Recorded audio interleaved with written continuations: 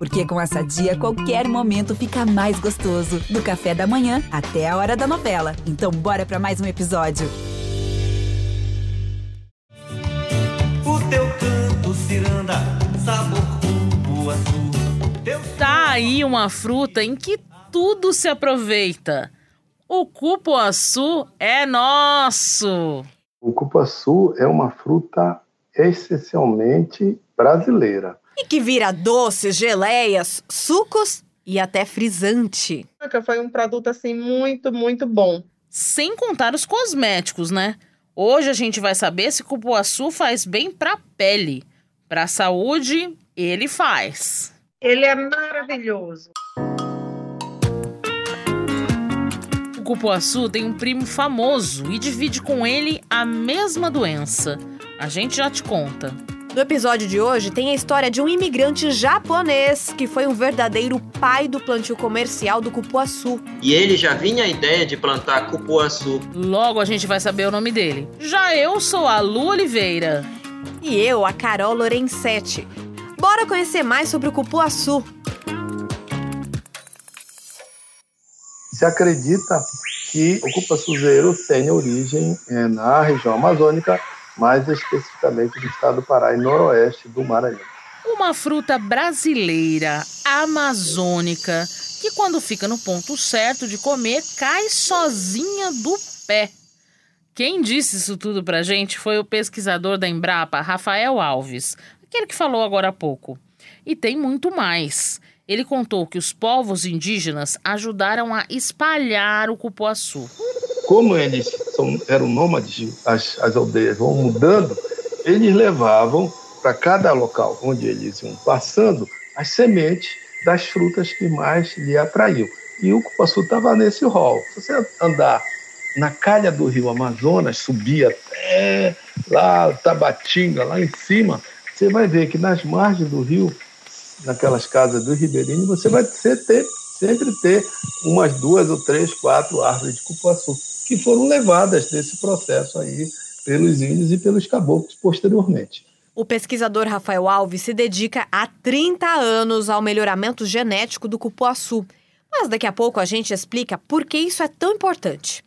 Lá na floresta, o tamanho da árvore surpreende até quem se dedica a estudar a espécie. O cupuaçu, ele é um componente da floresta. É um componente da floresta. É uma árvore. Primeira vez que eu vi uma planta de cupuaçu, uma árvore de cupuaçu em condições nativas, eu me assustei, porque eu estava acostumado sempre com ela em condições cultivadas, uma planta baixinha, aí de 4, 6 metros, mas é podada, né?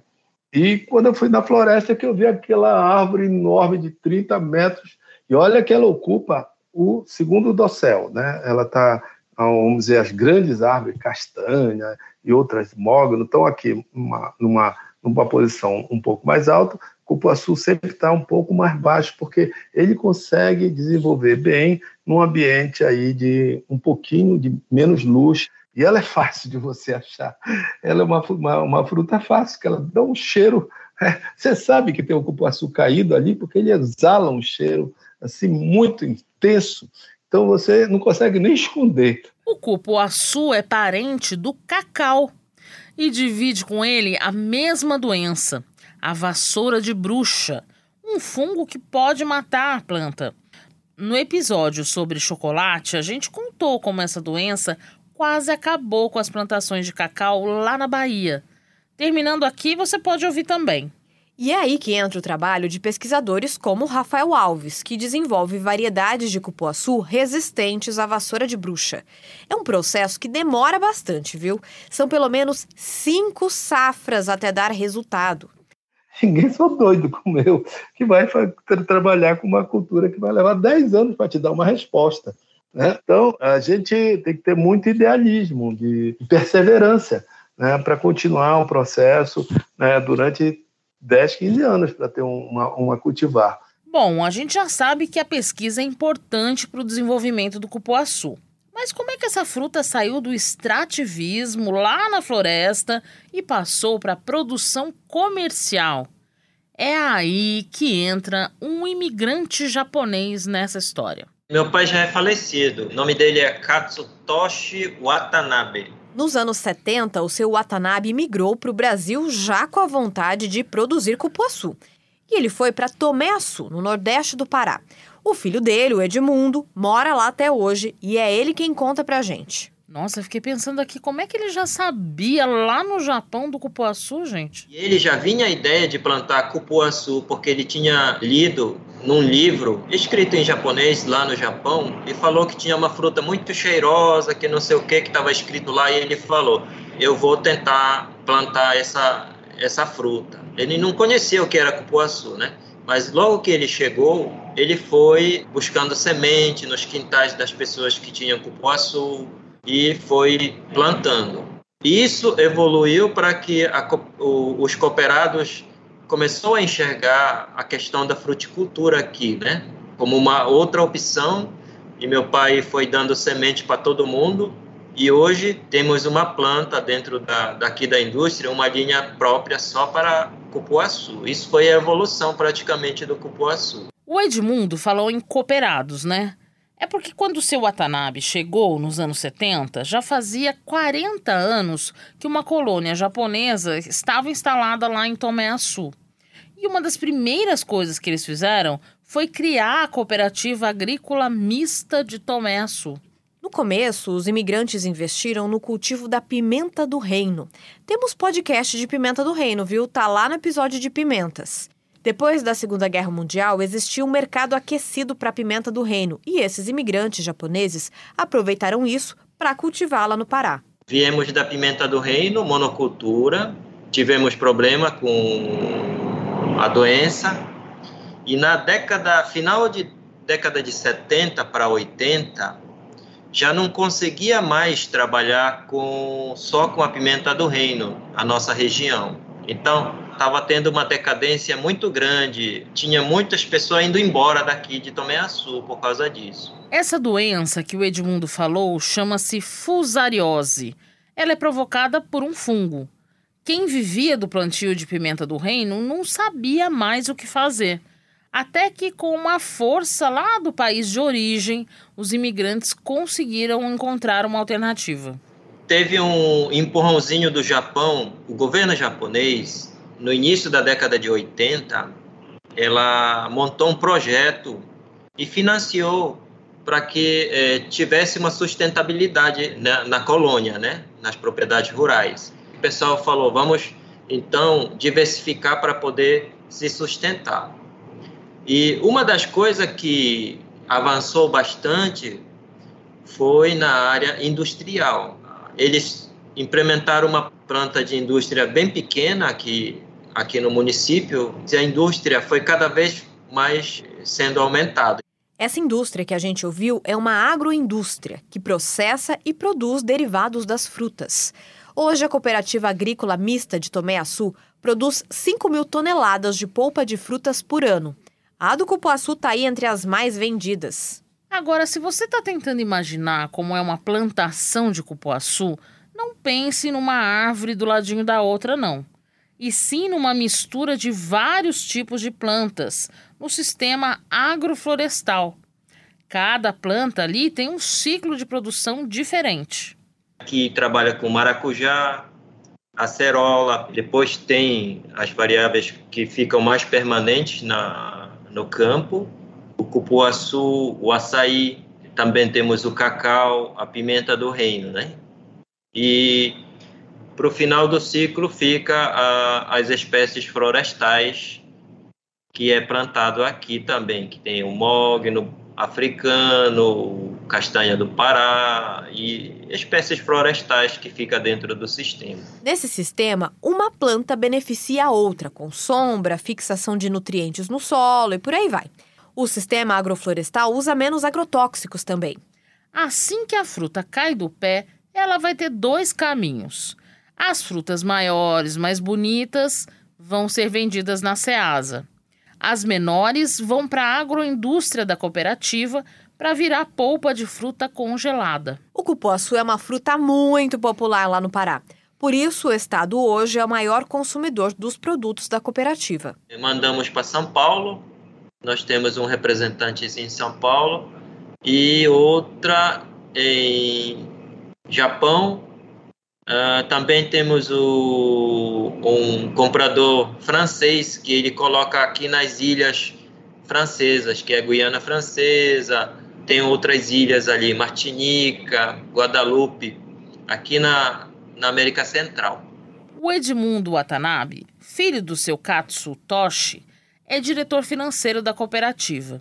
Ele explicou que do cupuaçu tudo se aproveita. A casca vai para compostagem, para virar adubo orgânico. A semente ou amêndoa, olha aí o parentesco com o cacau, vira manteiga para a produção de cosméticos. E sem contar que a polpa é usada em geleias, doces, licores e sucos.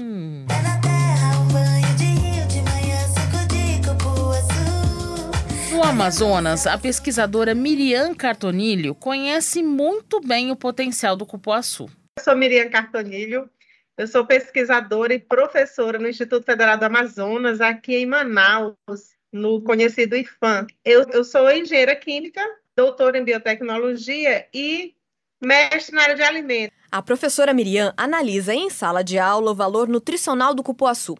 Das pesquisas dela com os alunos, já saiu até um frisante da fruta. Ai, o que é frisante mesmo? Um vinho? Frisante é aquela bebida que vem do vinho, que tem umas bolinhas, sabe? Delícia.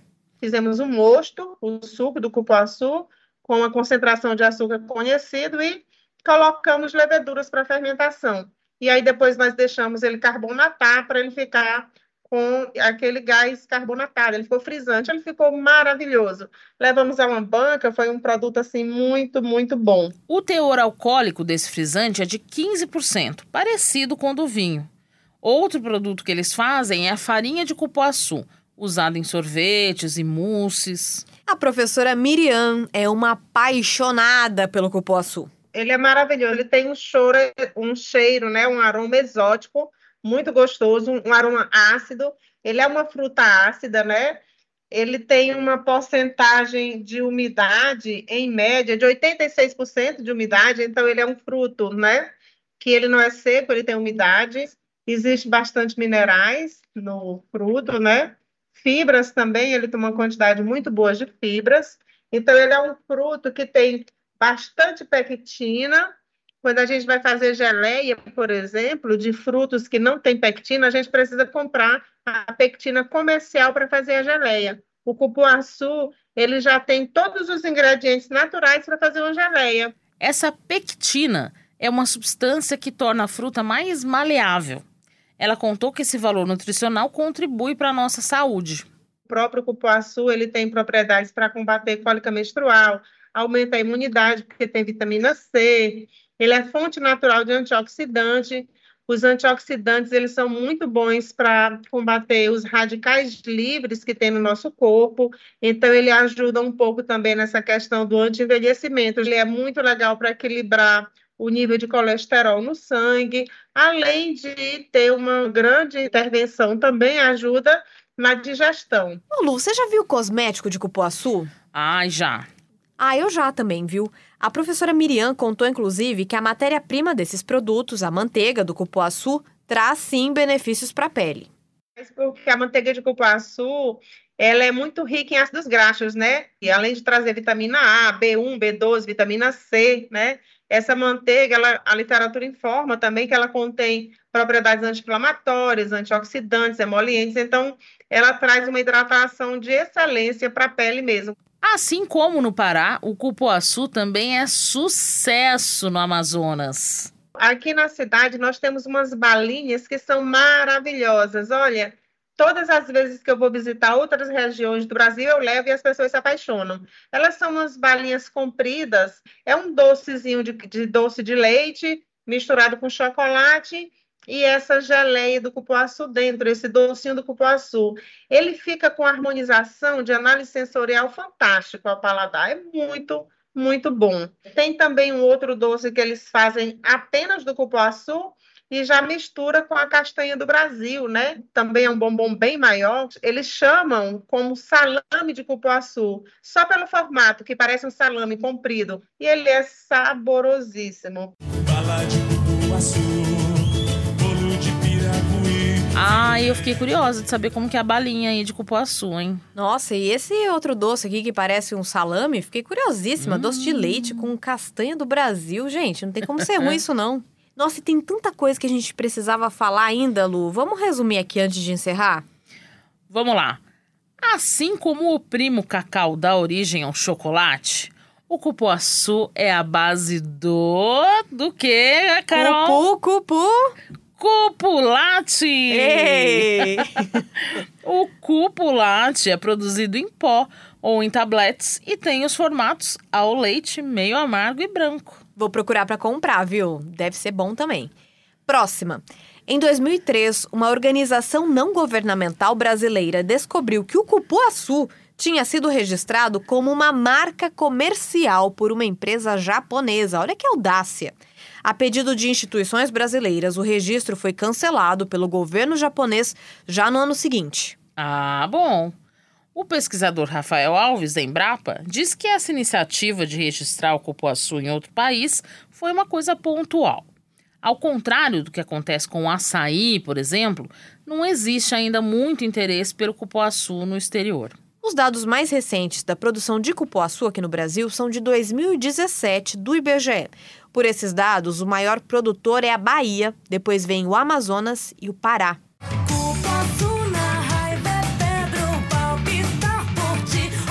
Grande Gabi Amarantos! Sempre animada, né?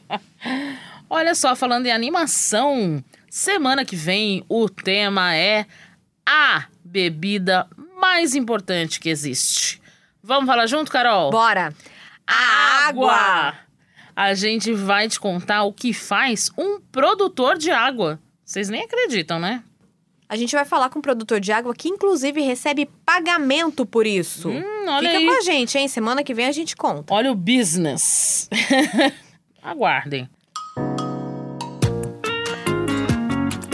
Este foi o De Onde Vem o Que Eu Como, podcast semanal disponível no G1, no Globoplay ou na sua plataforma de áudio preferida. A produção é minha, Carol Lorencetti. A coordenação é da Lu Oliveira e da Mônica Mariotti. E a edição é do Eto Osclighter. Se você gostou desse episódio, passa ele pra frente, compartilha. Aproveita e segue a gente também na Amazon, no Spotify, assina no Apple Podcasts, se inscreva no Google Podcasts ou no Castbox e favorita na Deezer. Assim você fica sempre sabendo quando tiver episódio novo. E você também pode assistir aos vídeos da série De Onde Vem, que estão lá no g1.com.br/agro. Inclusive, a gente acabou de colocar no ar vídeos lá do Pará, falando da produção do chocolate, do cacau e do açaí. Maravilhoso, gente. Tem que assistir, viu? Muito legal. E até o próximo episódio.